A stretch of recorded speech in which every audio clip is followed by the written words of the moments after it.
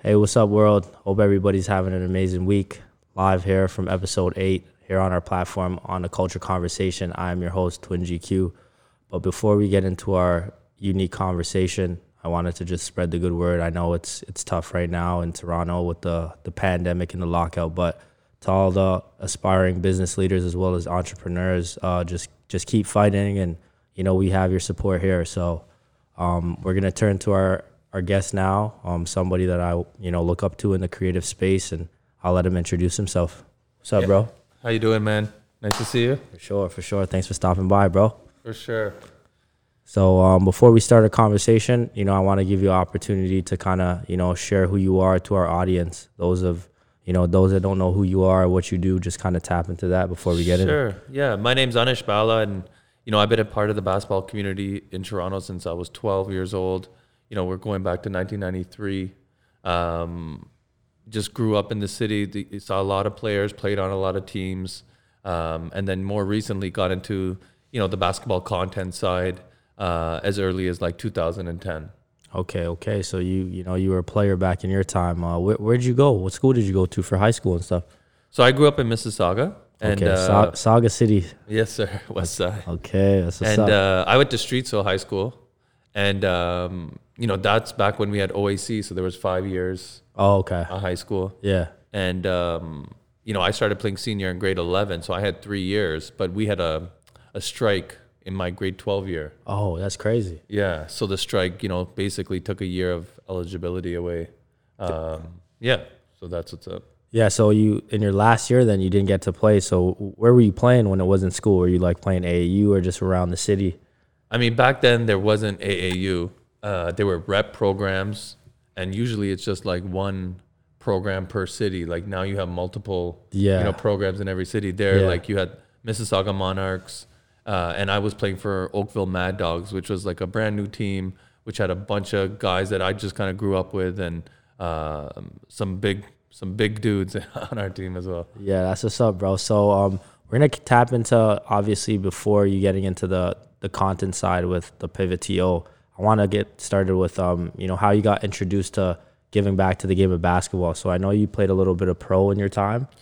Not pro, no. I played semi-pro in Malaysia. So I went out to Malaysia in 2008 to teach. Nice. I got a job at a university there in their business department, and then I'm a hooper, so I found out where the closest gym was, started playing. They invited me here, they invited me there. I got a tryout for a team, and made one of the semi-pro teams there. Nice. Which was a cool experience. It's different playing out in Asia though. Yeah, I was gonna say, like, what was the basketball culture like out there? Because I recently last year I actually went to the Philippines, and the culture out there is crazy, bro. They love it out there more than out here, I think. So just talk about that experience, what it was like playing out there, and the fans, and the culture shock for you.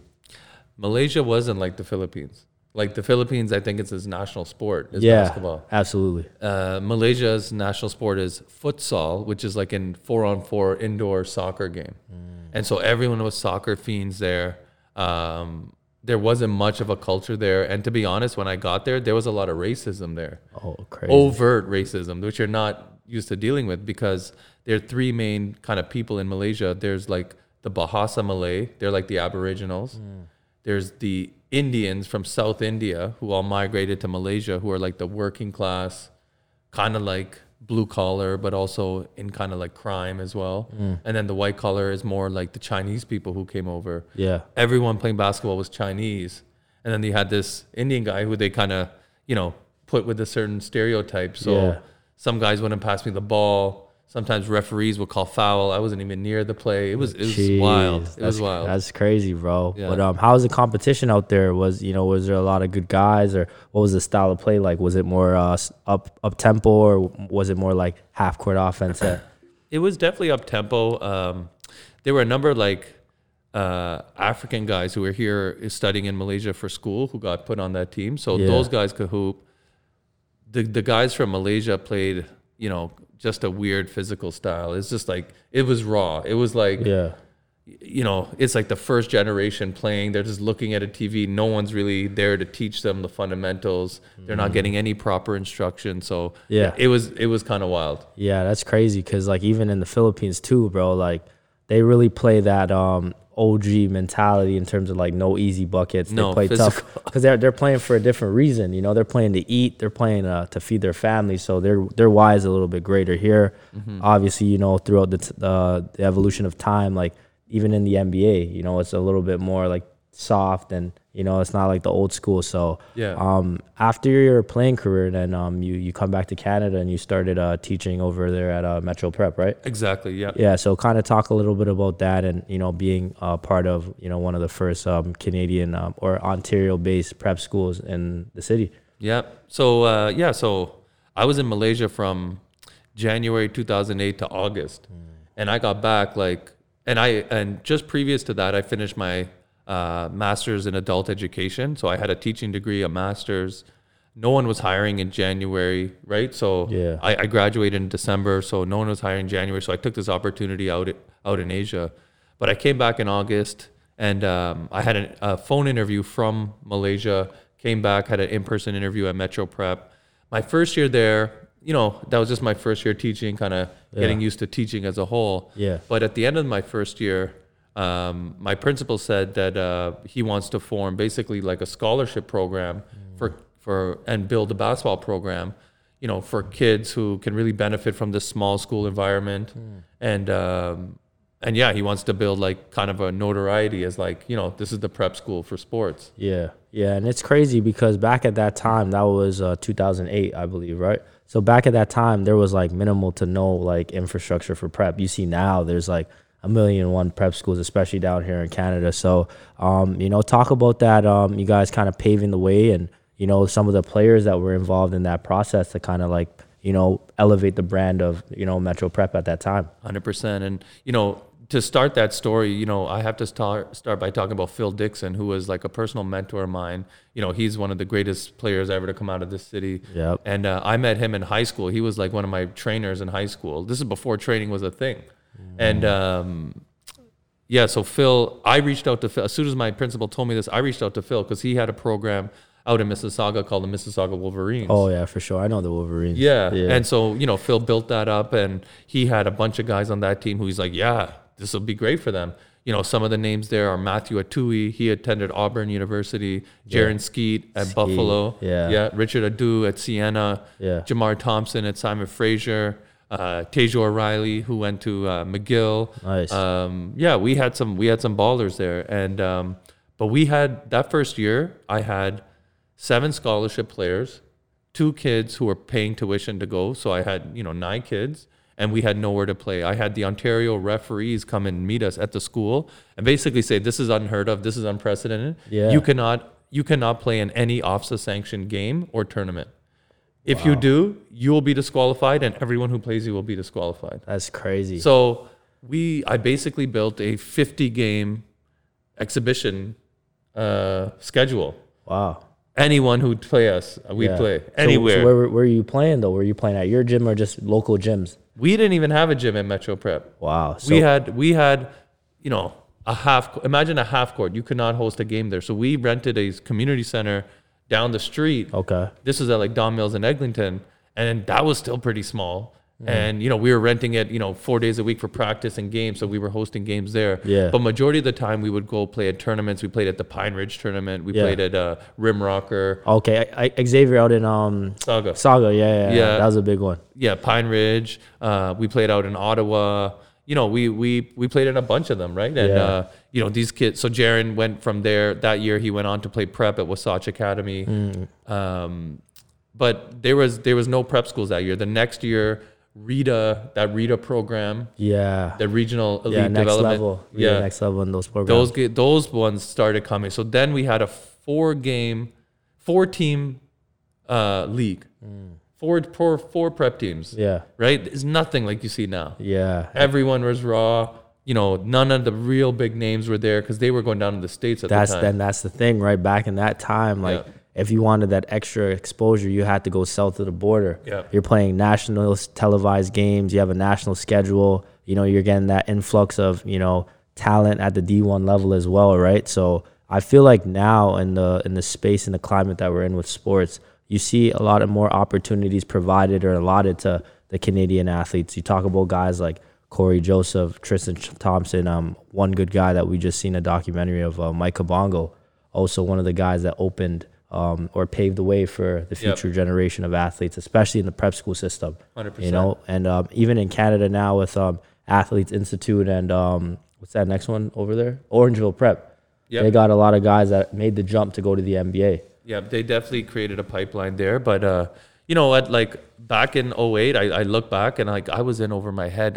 I had like Jim Beeline calling me from Michigan on the phone. I'm eating my lunch. I'm like, hello? Hi, Coach. I was like a little kid, right? Like I was starstruck by some of the people I was talking to and some of the things these kids were doing. I was starstruck. Yeah. And I'm so happy that I had Phil. You know, he was by my side, making me a better coach. Yeah. You know, he was there the whole time, and it was great. It was a good experience. Yeah. Shout out to Phil Dixon one time, one of the greatest Canadian basketball players, you know, of all time. So shout out to him. I have so many Phil Dixon stories, man. I don't know if you want to hear any. Yeah, I mean, I heard a lot in my times just about how much of a beast he was on the court, you know, and it's, you know, and I would say there's that part to him, but like the Phil I knew is like, man, he provides so many opportunities for so many people. Like exactly what I said he did for these kids, he didn't think twice.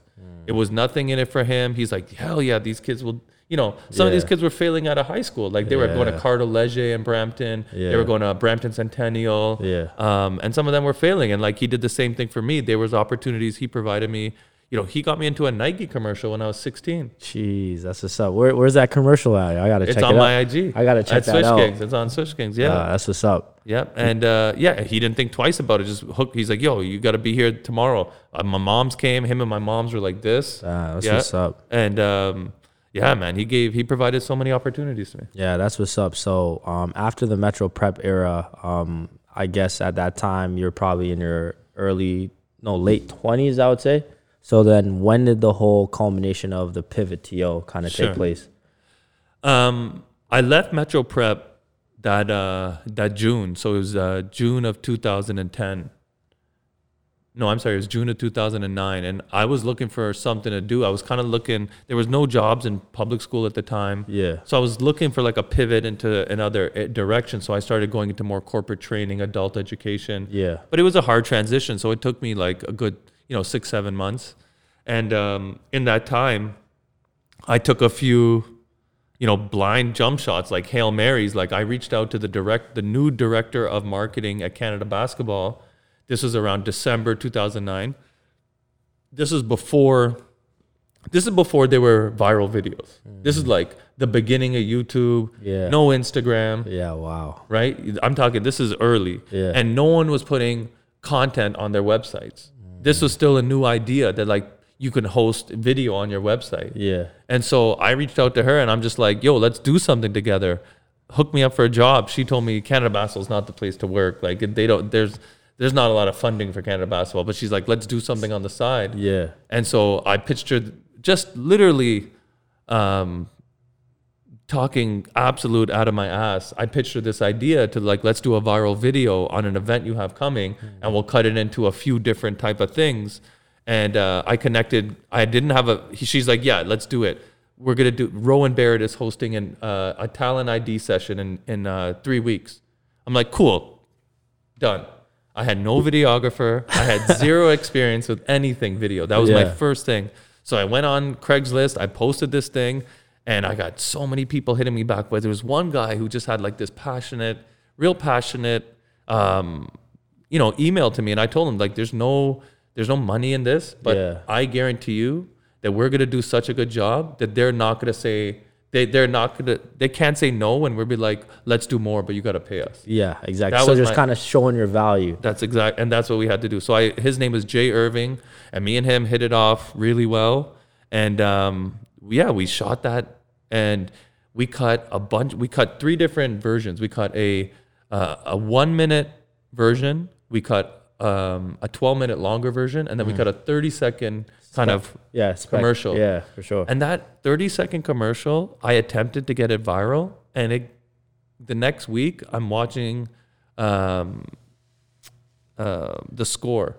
Yeah, and my commercial's on the Score. That's crazy. There's no money. Yeah. No one's paying me anything. Yeah. But I guess they have like a partnership with Canada Basketball. Yeah, and at the time, the score, because that was the Toronto Raptor era with Vince, I believe. So that was big for me. Like my thing, like all of a sudden is on there. Like we made my cousin back in Saga Chalet. He made original beats. They were bananas. Like the beats he was making, we were just doing it together. Yeah. And it was such a creative process. I loved it. I loved every second of that creative process. So like I didn't know I needed that creative outlet. I love basketball, but like this thing was like so new and exciting to me. Yeah. So obviously being the guy, you know, directing it at that point in time in your career, did that kind of, you know, spark the idea to now say, okay, I can now open up my own thing of, you know, the Pivot TO? No, there was a long, so where did that go? What did that Sure. do for you in the industry, the creative industry of, you know, the content space from, you know, now you're going into Canada Basketball now and you're shooting an opportunity and a film there and now you're on the score, so you're seeing the advantage and you're seeing the value in what you're doing. Yep. So what's that next step like for you? It was an exciting time. So this is a time in Canada Basketball when our junior national team was made up of Andrew Wiggins, Tyler Ennis, Andrew Bennett, you know, Negus, you know, Stefan Yankovic, Dwayne Notice. Yeah. You know, the guys. Yeah, that's the guys. that's like my era. Yeah, that's like my Right? era. Yeah, for sure. Yeah. And so it happened exactly the way I said it was going to be. They started paying us to do more videos. Yeah. So we did one for the national team. Jay got to fly out to Vancouver. They were playing China for an exhibition game. So we got paid for that one. That's what's up. We did one for the junior national team, got to interview Wiggins, Yeah. you know, back in the day. And then me and Jay, so like we were doing these, we were getting paid. And then me and Jay were trying to get in with Mike and Tristan? no, I'm sorry, Mike George and who? Oh, Tony? Tony, I'm sorry. Yes, yeah. Tony. Bounce. And so we connected with a production company called Adelaide Avenue Productions. And we pitched them this idea of, because the junior national team were going to go to Brazil. Yeah, Rio. Yeah. The road to Rio. Yeah. And so we pitched them this idea of the road to Rio. And we were like, these guys are going to the NBA. Yeah. Like Denzel Taylor was on that team. Yeah. They were crazy. Like it was bananas. And so they got on board. And so they're like, if we can convince Mike and Tony, we're gonna do it. And so we got Mike and Tony there, but they had kind of other plans for it. They wanted to do more of a series. Yeah. No one was really doing that type of series at the time. And you know, this production company just wasn't with it. And so I came, you know, they were all, I still remember Mike and Tony left and these guys were all upstairs talking. I'm like, in my head, I'm like, these guys are idiots. Yeah. Those two are the people to follow. Yeah. So I left those guys. I ran down and I told Mike and Tony, because I have a personal relationship with Mike. Mike played at York with one of my best friends. Oh, yeah. His name is Amar Ascari. And so, you know, I've known Mike since back in the day. Yeah. And so I'm like, Mike, you know me. I wasn't here trying to hustle you. Like this was going to be big. Yeah, but if you guys have other plans, we need to be the guys involved. Yeah. Right. And so nothing really panned out in terms of a documentary on that side. But there was stuff that we chatted about. Yeah, for sure. And I think I seen like Vice Sports did a special on that and stuff like that. But hey man, you know, like I said, it opened, you know, the door with the Pivot TO. So talk a little bit about that and the culmination of that and where you you know, got an opportunity to tap in with different players from different eras. Sure. So if I could, I'll just continue. So like from there, me and Jay started charging different people in the basketball community for content. So Kyle Julius, him and his dad, they were doing like a training thing. So we did some stuff with him. Yeah. We did some stuff with some other people. And then I contacted, this is when we had the OBA, or was it OBA, CBA, NBL. Okay, and there was the Oshawa Power. You remember that? Yeah. I think, a couple of two played on that team. Yes. Yeah, two. Then my boy, what's his name? Papa played on that team too. Yes. Yeah. So I reached out to them because they were the closest NBL team to be like, let's do some content. Let's do a day in a life. No one was doing a day in a life. Yeah. Right? And like, it'd be dope. You know, you can go viral. And the marketing manager for the Oshawa Power, who I was talking to, was Drew Ebanks. And so Drew is like, yo, you know, they don't have the budget for this, but I love what you guys are doing. Let's go for coffee. So I met Drew. you know, this is like 2012 Yeah. at a coffee shop at Jarvis and Front Street. And that's where On Point, you know, that's where we created On Point. We talked about it together, and we just started hashing out ideas. Both of us had so much knowledge about it. And he's like, I want to do something that has, you know, content, more intimate content, interviews, but I want to live stream. No one's doing live stream. Yeah. I want this to be like, you know, the YouTube of basketball. That's what his idea was. Yeah. And so, you know, we hashed it out there, and then me, Jay, and Drew shot the first few. Like Jay Irving ended up being like the first shooter for a lot of those long version On Point videos. So like when they went to Oregon, when I think they were playing in the Jordan Classic, Tyler Ennis and Andrew Wiggins. And then the Hoop Summit as well. Exactly. Yes. Yeah. And so that was all like Jay who shot that. And like at the time I was going through, you know, my own thing personally. My mom was sick and my mom passed away. So, you know, I took a step back. You know, I got married around the same time. And then I had my daughter, you know, a year later. So a lot of stuff happened in my life. So, you know, Drew and Jay really ran and built On Point, you know, and I ended up being a spectator, but super happy for them to do that. Yeah, for sure. And then, you know, getting to the pivot around in 2017, you know, my dad passed away in July, and I was pretty bummed out for most of the year, you know, heading into like 2018. And then I found out in December I'm going to have my son in July, and I'm like, I got to get out of this. You know, being creative was like so good for me. Yeah. You know when you're like stuck in a rut and like every day, you know, you're just getting home, you're watching a show, you know, the next day you come home and like it's just, you're stuck in a rut and you need something, a creative outlet. So I'm like, I needed to do something. Yeah. So I connected with another friend of mine, David, who is one of my best friends, Ben's his little brother. And, you know, we just started hashing out ideas, and I'm like, we need to do like something artistic. Yeah. Something that like a painter or a ballerina can relate to. So it's not going to be about basketball. It's not going to be a training video. It's going to be someone's story that's so relatable, an injury, you know, falling out of love with the game, you know, things like that are so relatable that anyone can relate to. But it's going to be in the backdrop of 90s hip hop, and the content of the episode is going to dictate the song that's in the background. And so I play at Harborfront. That's my spot. Those are my guys, right? Shout out to Harborfront. All the Harborfront alum, you know, shout out to everybody. Yep. And so my boy Capo, who's a legend, you know, he started telling me a story about, you know, I was telling you about the strike previously, right? Yeah, the OAC strike. The OAC strike. Well, I was in grade 12 for me. Yeah. He was in grade 10, going to grade 11, and he went to Central Tech, and he was telling me how that strike hit him so hard, he was ready to come and ball out. They won the junior championship for Toronto. Yeah. And he was ready. He trained. He was ready. And there was a strike. And, you know, that year he ended up dropping out of high school. Like you think about like the consequences of that. Yeah. And so that was the first episode. And, you know, we did it to the backdrop of like Jay-Z's The Evils. It just seemed to be fitting, right? It was like the Evils of the time just pulled you in.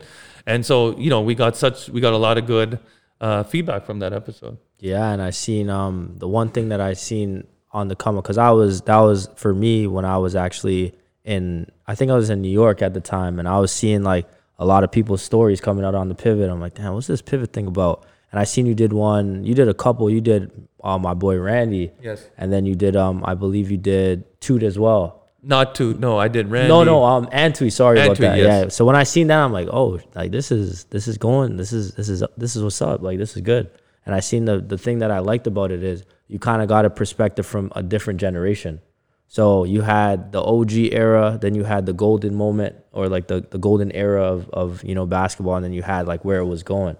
You know, so talk about how you were able to kind of go you know, to previous generations and kind of, you know, turn to the current generation as we're speaking about. Yeah. You know, there was a few things that was interesting about the pivot. Number one, we didn't make it on YouTube. Everyone was having like a show on YouTube. Excuse me. And we decided to have it on Instagram. This is when Instagram video allowed you to have a minute. And we're like, can a show live on Instagram in these small digestible episodes? This is before stories, right? This is basically what the concept of a story is, right? Like a small thing. And so, you know, that's what we did. We had it on Instagram. That was important for us. And then we wanted to get 5 episodes in the bag. And so, you know, I'm a part of the community. I had Capo connected me to Kevin Messiah. Kevin Messiah, you know, he told a story about an injury when he played at Wisconsin Green Bay. Yeah. You know, we had that one. And so we wanted to shoot 5. Then we shot David Tyndale. You know, that's the Saga connection. Yeah. And then I reached out blindly to Dwayne Watson. He agreed to do it. This is before we released anything, right? And so he was nice enough to do it. He told a story about, you know, he was in music before he was in basketball. And he was a music exec for Sony making, you know, 6 figures a year. And he left that for, as he describes, you know, a sport he loves in a market that doesn't give a shit about, you know, basketball at the time. And, you know, he was nice enough to do it. He connected me with Akil, and then I had Drew on, you know, Drew ready to go. So, you know, those are my guys and like who just agreed to do it. And once we released it, we're going to release it every week. And, you know, that year in 2018, we released 50 episodes in 52 weeks. Yeah. You know, we were relentless. Yeah, for sure. And we would do one. And so we kind of had like a buffer with those 5, because then we were just shooting in between those weeks. And, you know, everyone we reached out to was like just down. Yeah, for sure. And I'm going to ask you a question on the spot. What was your favorite episode that you got to direct in that process? Yeah, there were 2, I think. Number 1, one of my best friends, Amr, he teaches at North Albion.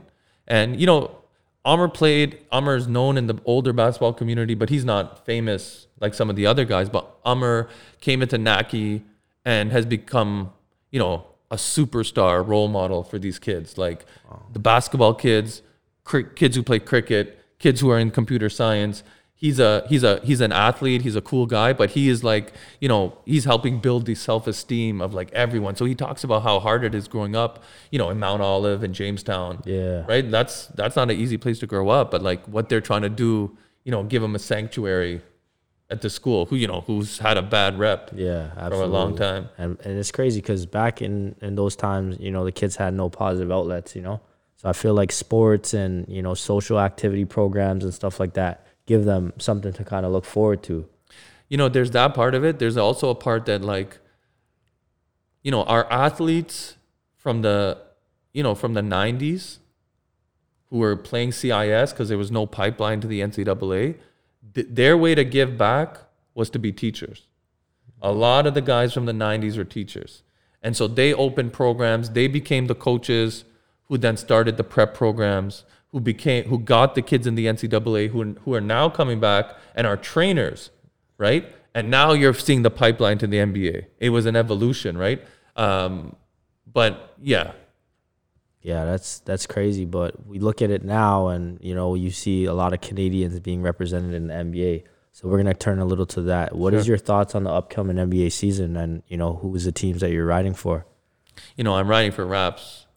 Come on, man, be real. No, well, you know, you asked me who I'm riding for. I'm riding for the Raps. I'm sad about Ibaka. Yeah. But if you're asking me who's gonna be in the finals, it's gonna be Lakers, Brooklyn. Okay, so you're strong on Brooklyn. Yo, I mean, if KD and Kyrie are healthy, they got Jeff Green. Yeah. Right. They got Dinwiddie. They got Karis LeVert. Yo, they're looking solid. Yeah, they're gonna be legit. But the East, like I said, the Eastern Conference is kind of up for grabs now. You know, the Raptors obviously will not be a powerhouse. I don't think. They're not gonna be a powerhouse. They'll be 3rd or 4th. I don't know, bro. I think probably like top 6 for sure. Cause like they gave up the middle. Like, you know, no defensive power. You got a guy in Ibaka gone, Marc Gasol gone, right? So there's no front line. There's Aaron Baines now. Who's the backup, right? Chris Boucher is not really. They got Alex Len. Yeah, they don't have that force in the middle like they did. They don't have a force. You know, so it's going to be tough. But let's talk a little bit about free agency, man. Like, you know, I seen obviously Fred VanVleet sign that crazy 4-year, $85 million deal, man. You know, and a lot of guys are getting that max. You know, talk about that influx of, you know, the rookie extension as well as the max contracts. You know, I mean, I feel like the max contracts are a result of, you know, 40% of the NBA teams are irrelevant. They are. And so Charlotte, Chicago, Detroit, New York, there's so many. Memphis, there's so many you can name that are, you know, irrelevant. So the only way they can keep any talent is to give a max. And, you know, that's why some guys take less contracts to go to LA or to go to Houston or to wherever. So I think that's what the result of this max is like, we got to keep people. like, I don't think Gordon Hayward deserved the money he got. I was about to say, I think the only organization, well, I could even say that about the Raptors too. I think they're the only organization in the NBA that overplays players. Because let's be real, right? If you're looking at total market value, like a guy like Chris Boucher, amazing, phenomenal player, but is he worth $14 million NBA market value wise? Probably not. I mean, but it depends on the franchise. You know, you send a guy like Ibaka, like we just mentioned, 2 years, $19 million, and then you have a guy in, you know, Boston who has a 5-year, $195 million deal and a star player, right? So, you know, like you said, it's all about where the market is right now. But a lot of these franchises are going over the salary cap. Yeah. Right. And like you talked about, you know, the Knicks and these teams and not being able to compete. And, you know, that's their unique selling point. Mm-hmm. You know, so what do you think about the Western Conference? You talked a little bit about the Lakers. I like Denver. I like Denver a lot. I think they're going to re-up. You know, they lost Jeremy Grant. Do you know where he went? I believe he's in... No, I don't know, actually. Yeah, because I did see like a post of him saying farewell Denver. Yeah. He didn't say where he's going. So that's a big loss. I think Michael Porter is going to step up. He should be starting. They signed Bol. That boy should be playing. Mm-hmm. Bol should be playing.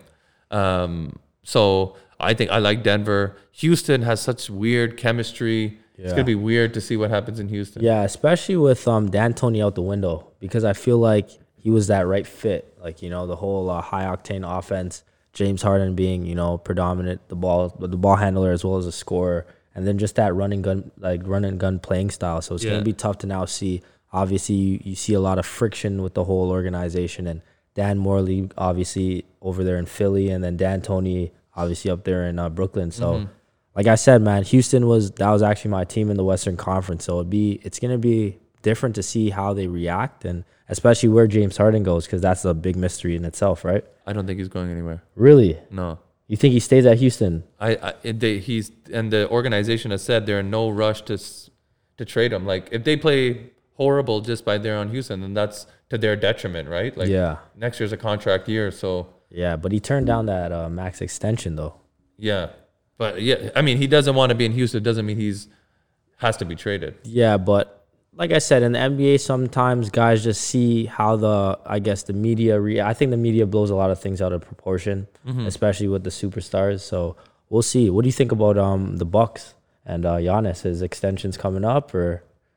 No, he's out. You think he's out? Yeah, they didn't I mean, they got Drew Holiday, but they didn't big up to them. They signed Nick Stauskas today. Yeah, for sure. I just seen that like an hour ago. So, I mean, they are kind of giving him the shooters that he kind of needed, but it showed their weakness. Like, their weakness was they can't really score in a half-court offense. They can score, you know, if someone's running in from half, but like when the team is playing defense, you know, they're going through long droughts without scoring. And that's an issue. It's tough, but I feel like Giannis, like I said, he just has to continue to excel and play at that MVP caliber level like he's been doing the last 2 seasons, right? Mm-hmm. And I honestly think he's worth every penny that he'll be getting if he re-signs. So it's definitely going to, you know, be interesting to see how things unfold with that. But for you, do you like this era of basketball in the NBA or more of the old school era? I mean, it's hard for me to say. I feel like players are coming and going fairly quickly, way more now. Like guys who were studs 2 years ago, like DeMarcus Cousins. Yeah. Right? Like I just feel like the league might be just more fickle, or maybe there's just more talent to choose from. You know, I do like this era. I miss Kobe, man. Kobe's my guy, and you know, if I had to choose an era, it'd be like, you know, when Kobe was playing. You know, that was a fun time for me. You know, I was younger, right? So it was way more exciting. Kobe pre-Afro, or? I mean, even when Kobe started, like that was 95. I was starting grade 9 when Kobe got drafted. In 96. Yeah. I was starting grade 9, and so, you know, that was crazy. Like Iverson. Yeah. I wanted to be Allen Iverson. I wanted to be Ray Allen. I wanted to be Kerry Kittles and like KG, and like it was bananas. So, you know, I guess, I mean, if I had to say an era, it's that era. This era, you know, it's a lot more about either being a super athlete or being a 3-point shooter. Like there's Yeah, no kind of in between. Yeah, and the league, like the purity of the league now is a little bit like younger. I feel like back in the day, if you were like Kobe coming in, you're playing with grown men because Kobe came, he was drafted at 17 years old, and he has grown men, Eddie Jones, Nick Van Exel, and like these grown men as teammates. So now that you look, 20 plus years later, it's like a younger league.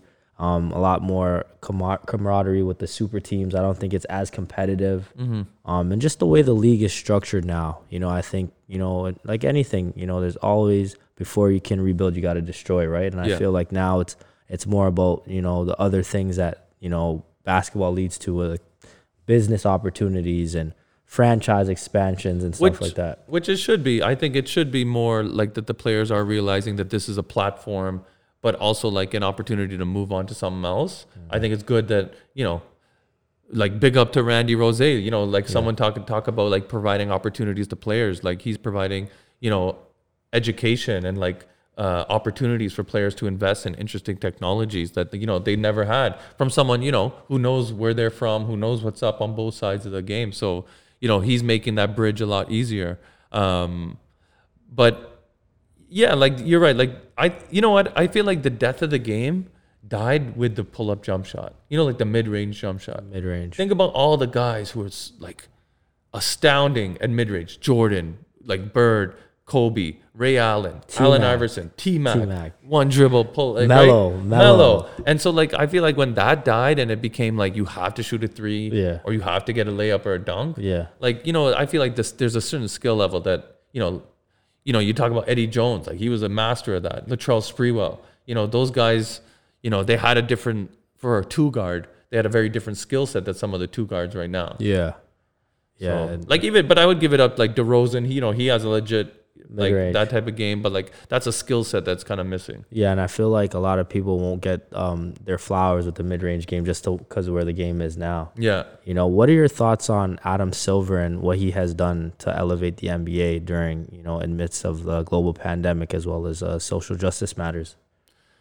I mean, I give if you're going to talk about social justice, I give Adam Silver credit for, making certain statements.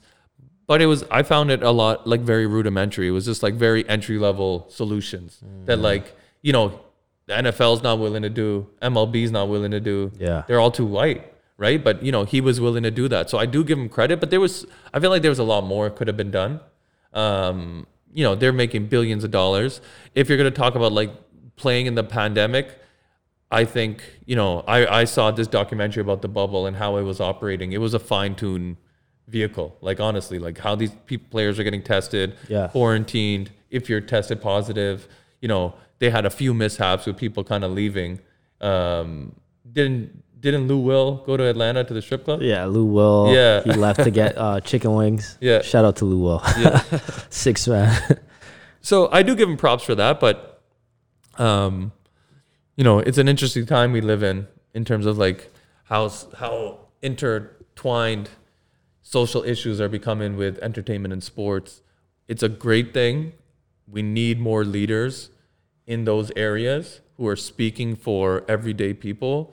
I have friends who hate on LeBron James, and I'm just like, forget him being like one of the most dominant NBA players.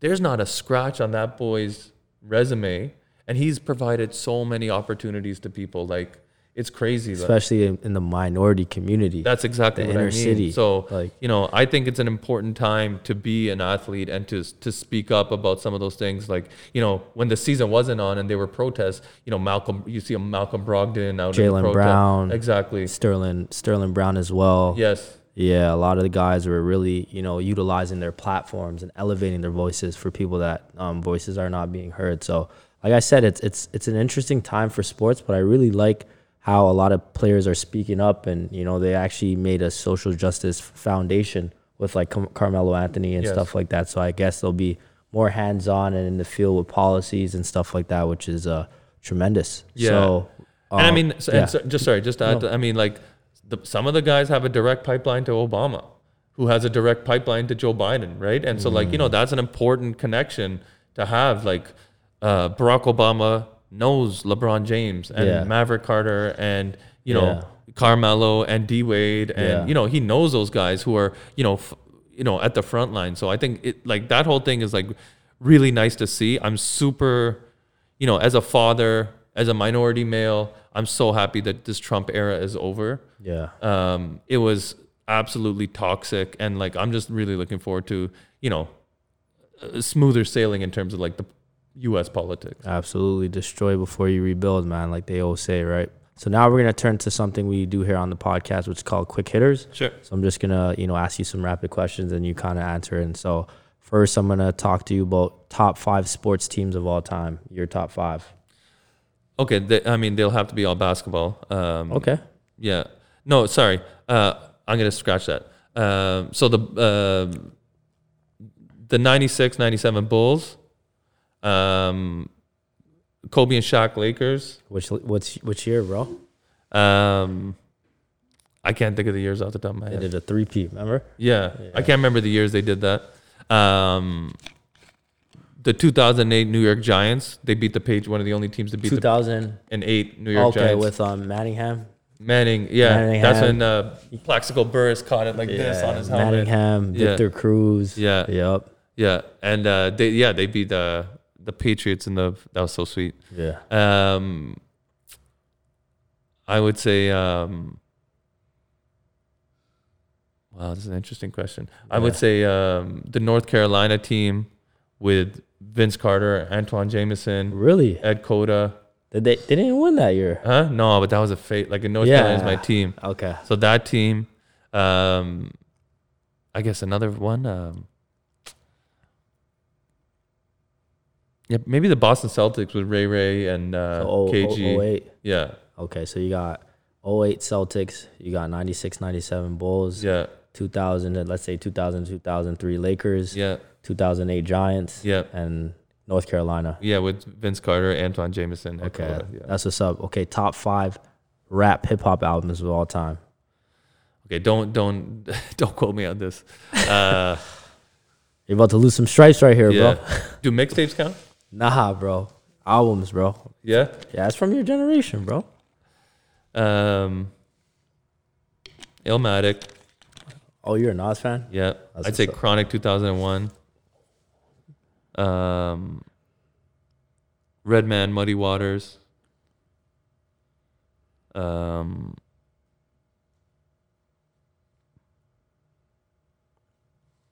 What a Time to Be Alive a mixtape? Yeah, it's a mixtape. Streaming era. Take Care. I'll say Take Care. Okay, cool. And I'd say Late Registration.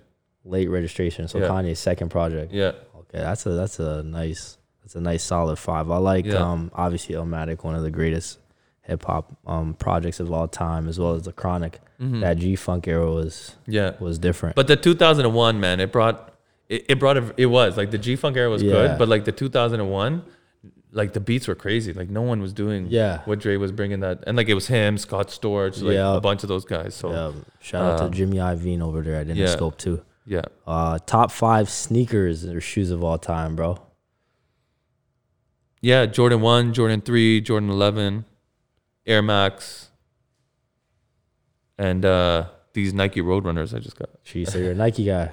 Yeah. Really? I don't really buy much else. I mean, I bought a few Adidas back in the day, some Gazelles, like some Stan Smiths and stuff. But for the most part, it's been, Okay, that's what's up, bro. That's a solid rotation. I thought you were going to add in some Pumas over there, some Clydes. I thought you were going to get some Reeboks over there. No. Some Air Force Ones. They were too big and clunky, man. Yeah, so you're a classic man. Yeah. Okay. I can respect that, bro. Okay, so the last thing we do here when we end on our podcast is, a message to your younger self. So if you were to give a message to yourself 15 or 20 years ago, what would that message look like? I mean, 20 years ago, man. I would tell myself to, I was so focused on basketball, back then, that this whole business entrepreneurial spirit wasn't in me back then.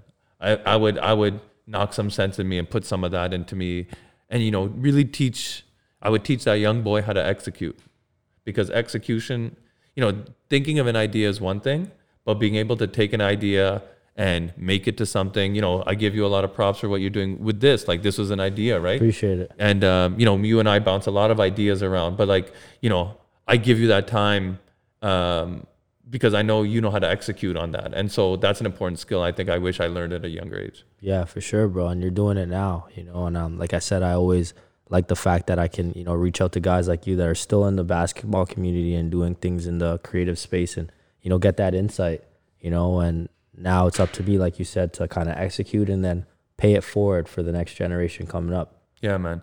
I firmly believe that, everyone needs someone, 10, 15 years older than them, just to give them some guidance. I have my mentors who help me. I still mentor some of those kids from Metro Prep. And so, and when they're like, thank you so much, I'm like, just make sure you help my kids. That's what it's about. And that's how you build a community is, you help people who then, want to help your family. Because, I'm good, right? Yeah. It's my kids who, when they grow up and they're 25, they're going to need those, those people older than them to provide opportunities for them and give them the game. Yeah, especially, it's like you said, it's big for the minorities, because Yep.